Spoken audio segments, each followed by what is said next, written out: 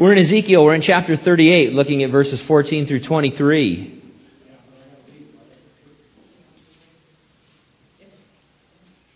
We're going to talk about a notable earthquake tonight, and so the title of our message is Quake Boss. What? Stop it. Not so much television as movies, because you got to love submarine movies, don't you? Nice segue there. The Hunt for Red October, K-19, Run Silent, Run Deep, U-571. Crimson Tide, certainly one of the best. I'm pretty sure it's in Crimson Tide where there's a scene of dialogue where they actually talk in the movie about what are the best submarine movies, which is kind of interesting to me. Then there's Das Boot. How many of you have seen Das Boot? Boat?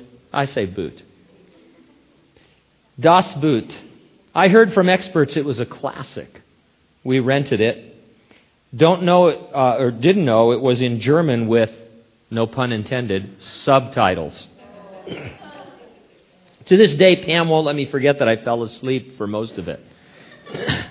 The parts I recall are of a German sub trying to complete its mission in WW2. They go from a storm to depth charges to a surface attack by a fighter plane. At one point, they dive and can't resurface. Just before reaching crushed depth, they land on a shelf. Just before running out of oxygen, they resurface and limp home. They return on a Christmas Eve to an attack on their facilities. Finally, the captain, suffering from multiple bullet wounds, watches as the sub sinks and then collapses and dies. I hope I haven't ruined it for you.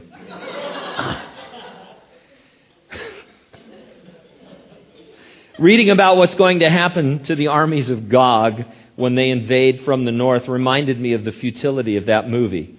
It's a doomed invasion from the start. Before ever getting near Israel, there's a mighty earthquake. It's so disorienting that the soldiers turn upon one another and kill one another. If you think you can escape the earthquake or being hacked to pieces by your comrades, you're wrong. Because next comes pestilence and bloodshed and flooding rain and great hailstones and fire and brimstone from out of the sky until you are wiped out. God will defeat Gog and all the world will watch in awe. So let's get into this. Verse 14. Therefore, Son of Man, prophesy and say to Gog, thus says the Lord God, on that day when my people Israel dwell safely, will you not know it? The idea here seems to be that you will know this invasion is imminent on that day, that is when Israel is dwelling safely in her land. This idea of her safety has been our litmus test for when this invasion might occur. It doesn't mean Israel will be without enemies. It means she will have a sense of safety. And that's why I tend to think the invasion is after the world leader we know as the Antichrist enters into a peace treaty with Israel, which will guarantee her safety. The only other time this would make sense is at the end of the millennial kingdom, just before the final revolt against God that's led by Satan. And some scholars see this invasion by Gog as the one spoken of in the Revelation at the end of the millennium. We're skeptical of that for reasons we've already discussed, such as the opposition is much more broad and inclusive at the end of the millennium than the invasion described here. Here we spent a long time talking about the nations that are involved in this invasion from the north. At the end of the millennium, in the book of the Revelation, that invasion involves people from all over the globe coming against Jesus in Jerusalem. And so while there are similarities, there are also vast differences. And so verse 15 says, then you will come from your place out of the far north, you and many peoples with you, all of them riding on horses, a great company and a mighty army. God's place, we learned earlier, Gog's place was the remotest parts of the north. I'm told that if you draw a line from Jerusalem to the North Pole, it will come very close to modern Moscow. Now I'm going to share something with you that I think, maybe it's just me, but it's blowing my mind in light of Bible prophecy. And could all just be a coincidence, but it's true, it's factual, it's not sensationalism. Actually, I can't make up stuff like this. It's so good. Do you know that the North Pole is shifting? How many of you know that the North Pole is shifting? You're very smart. I didn't know that. The magnetic North Pole, that is, not the geographical one where Santa is. Just in case. I don't want to ruin anybody's fantasies. So, the magnetic North Pole is what we're talking about. It's shifting. Listen to this quote, National Geographic.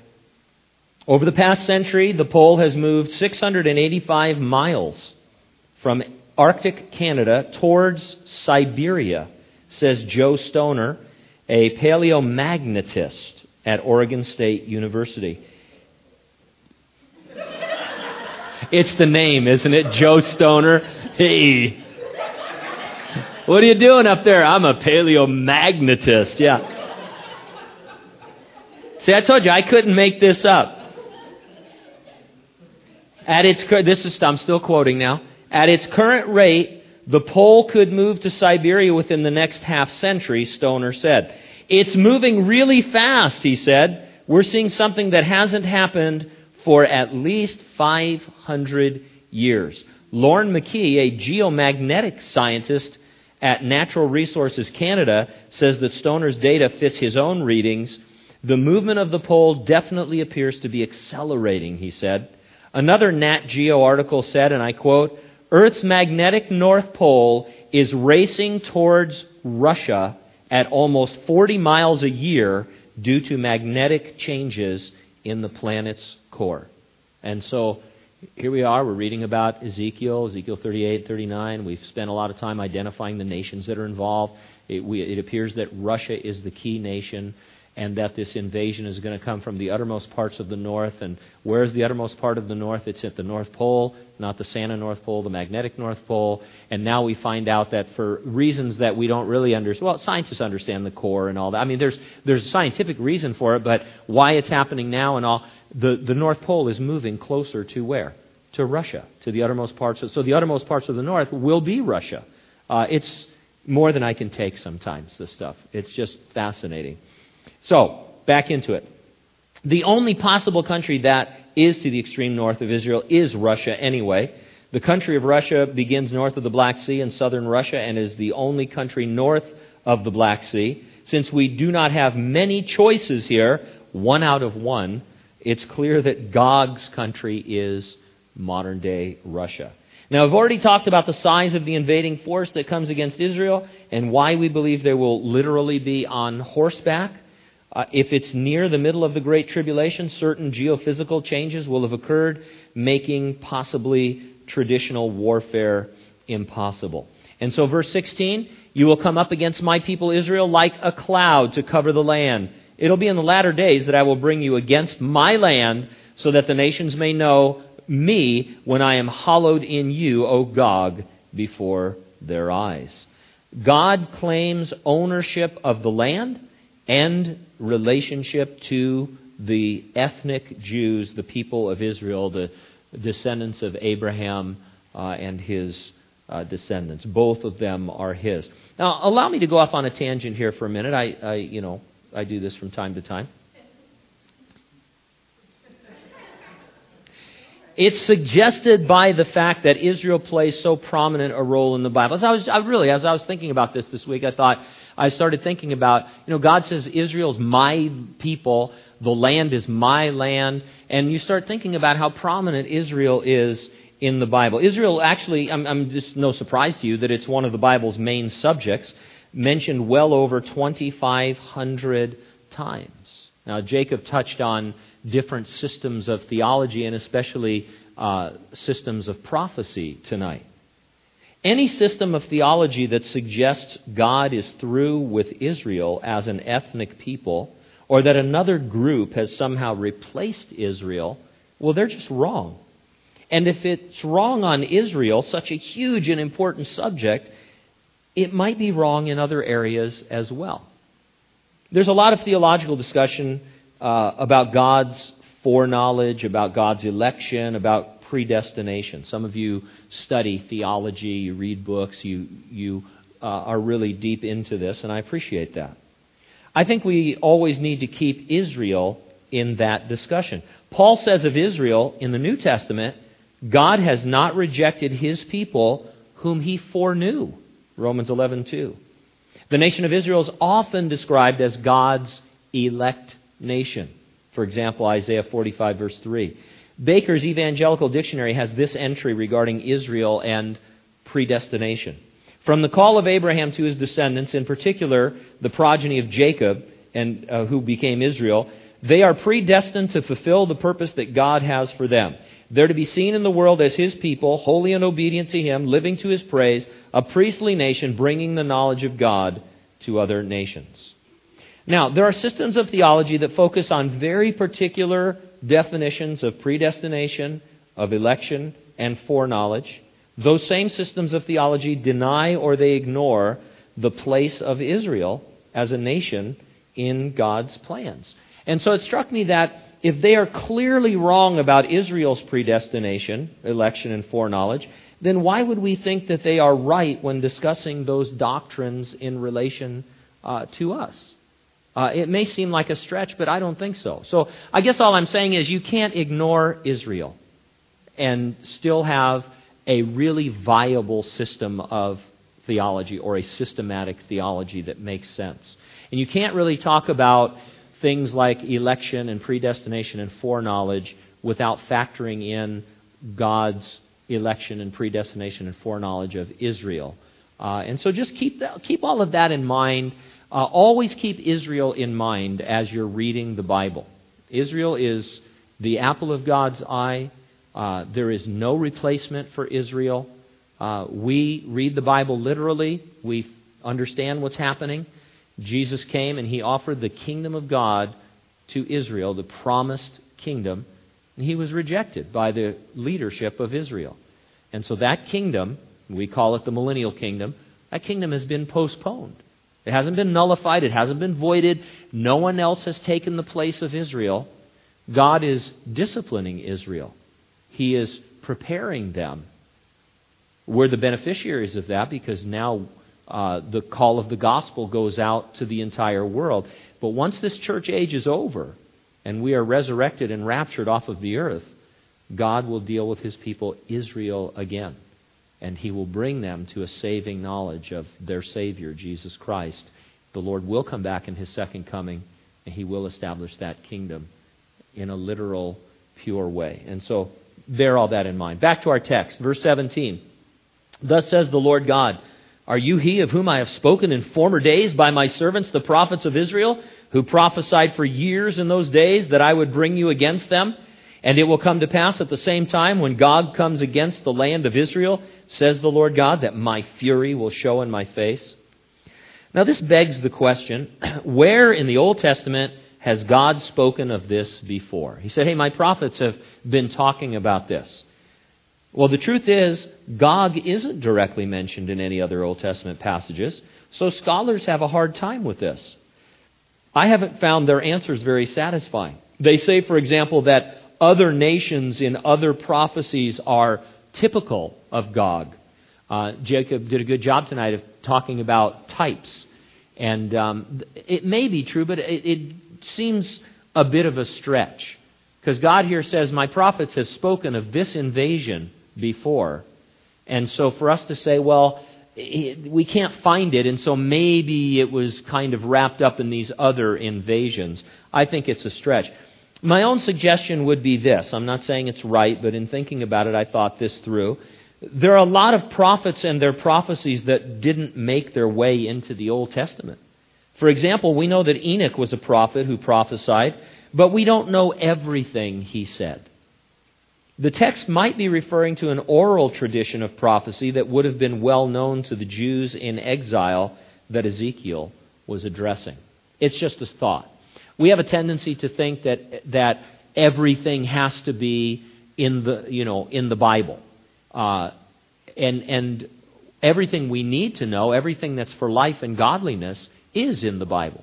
It's in the canon of Scripture, but it's clear that Jesus, for example, using him as an example, John at the end of his wonderful gospel says, the world could not contain the books if we wrote down everything that Jesus said and did. And so we understand that the Gospels are a summary of all of the healings and the miracles and the things that the Lord did. And I believe that the Jews probably had an oral tradition of prophecy that God didn't see fit for it necessary to make it into the Word of God. And so when Ezekiel's talking and the Jews of his day, who were the original audience, they understood. Just like they understood who Gog was. We have to try to determine it 2,500 years later. Well, Gog? But if you were alive 2,500 years ago, you'd know that he was talking about the people from the uttermost parts of the north, the ancient Scythians, etc., etc. And so that's my assessment of what could be going on here. How is God going to show his wrath and defeat this invading army? Well, here it goes. My jealousy, verse 19, in the fire of my wrath I have spoken. Surely in that day there should be a great earthquake in the land of Israel, so that the fish of the sea, the birds of the heavens, the beasts of the field, all creeping things that creep on the earth, and all men who are on the face of the earth shall shake at my presence. The mountain shall be thrown down, the steep places shall fall, and every wall shall fall to the ground.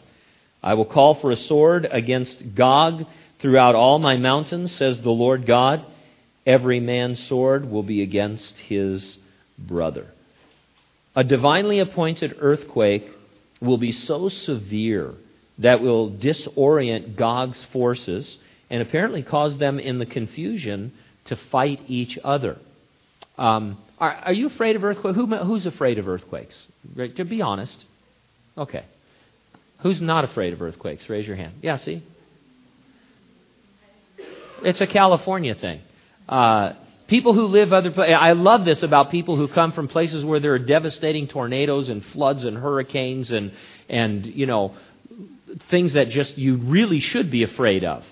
And then earthquakes really bother them, you know, and stuff. But this is going to be a devastating earthquake. And these guys apparently are not ready for it in that magnitude, and it disorients them, and they start fighting each other.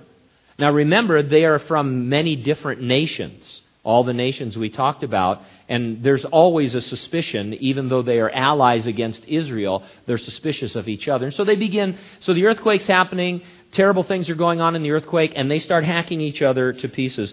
Now, looking at the earthquake for just a minute, whenever there's an earthquake, what two things do you always ask? Did you feel that? And where is that centered? I mean, those are the two things that everybody wants to, you know, hey, did you feel the earthquake? No. Well, it was centered in San Bernardino. You better call your parents, you know, that kind of a thing. This earthquake will apparently be felt just about everywhere. The entire world's attention will become focused on the fact that the earth just shook. It's clear from this passage that Israel and their excellent modern military, including nuclear weapons, will have nothing to do with the destruction of Gog and his allies. This is all God, all the time. In addition to the earthquake and all that goes with it, the Lord will use other means of defeating his enemies, as indicated in verse 22. I'll bring him to judgment with pestilence and bloodshed. I'll rain down on him, on his troops, and on the many peoples who are with him, flooding rain, great hailstones, fire, and brimstone. So the first half of the verse tells us the Lord will bring a pestilence that will cause bloodshed and death in those of Gog's army. What this is, I don't know, and I don't want to know, quite honestly. We would say that it's, you know, it sounds like chemical warfare, but it's something God does. Then the second half of the verse describes things just raining down out of heaven upon them. Torrential flooding rain. I've been in scary rainstorm. Have you been in a really scary rainstorm? You know, you can't see, and you know you shouldn't be driving, and you know that kind of thing. But that's going to be something like that. Only, I mean, it's going to kill. It's going to be so severe, it's going to kill people. And if that doesn't kill you, then hailstones are going to target you. And if that doesn't kill you, then fire and brimstone will. You wouldn't want to be anywhere near that field of battle. Everywhere you turn, there is some terrible way of being killed. Verse 23, thus I will magnify myself and sanctify myself, and I will be known in the eyes of many nations. Then they shall know that I am the Lord. And so here at the end, it says that three things will be the result of God's defeat of Gog. First, God shall magnify himself. What happens there will focus the attention of the nations of the world on Israel. And when these invaders are miraculously defeated, God will suddenly be magnified. It will bring him into focus in a magnificent way. Because everyone will know it wasn't the Antichrist who might be marshaling his army to come and help. It wasn't Israel and her, amazing nuclear arsenal or craftiness. There was a divine intervention, an earthquake, people killing each other in a disoriented military, stuff coming out of the sky. It's really a tremendous miracle. Second, God will sanctify himself. He will demonstrate to all the watching world that he is separate from the laws of nature and rules over them to affect history in our space and time. I'm taking this use of the word sanctify in the sense of being separate from. And so God says, I am separate from the normal course of events, but I affect them to accomplish my purposes. And third, the nations shall know that God is the Lord. In context, it means that everyone on the earth will know that God is the God of Israel, the Lord of the earth, just as he's been revealed through the Bible. It doesn't say that they will believe in God. There are passages in the Revelation that talk about men trying to hide from God and his judgments. But everyone on earth will have the awareness that the God of Israel is the one who destroyed this army, defeated this invasion, and is fighting for his people. And it will be a magnificent and terrible event. Though we don't anticipate being around to see this massacre, believing we will be resurrected and raptured long before it occurs, we still see signs that it is drawing near. I don't know God's timing. No one does. But I find it fascinating that the nations spoken of in this passage just happen to be lining up as allies against Israel in our day and age. And right now, the focus that we've had over the last several months in our prophecy updates has been the nation of Turkey, which plays a prominent role in Ezekiel 38 and 39, which up until this year has been a staunch ally of the West and of Israel.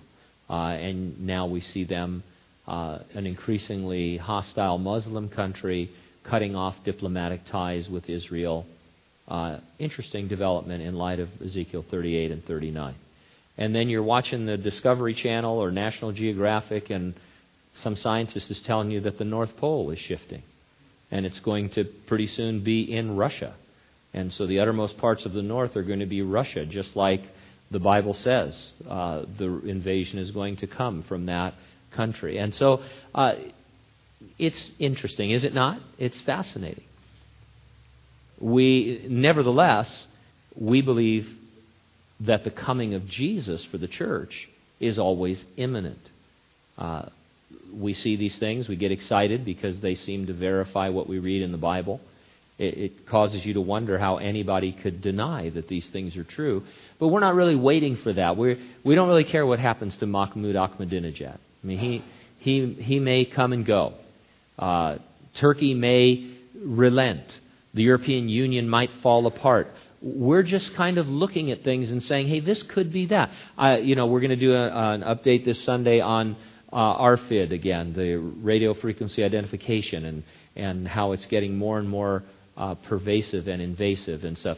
Is it the mark of the beast? Probably not. But we see that kind of technology and all that. Regardless that, whether all these things are going to take place this year or a decade from now, the Lord Jesus Christ could return to rapture the church at any moment. It's an imminent event. Nothing needs to occur before it occurs. These are definitely the last days, though. God is getting nations lined up according to his centuries-old prophecies. He's even getting the North Pole lined up according to his prophecies. And so I say, we keep looking up. Amen?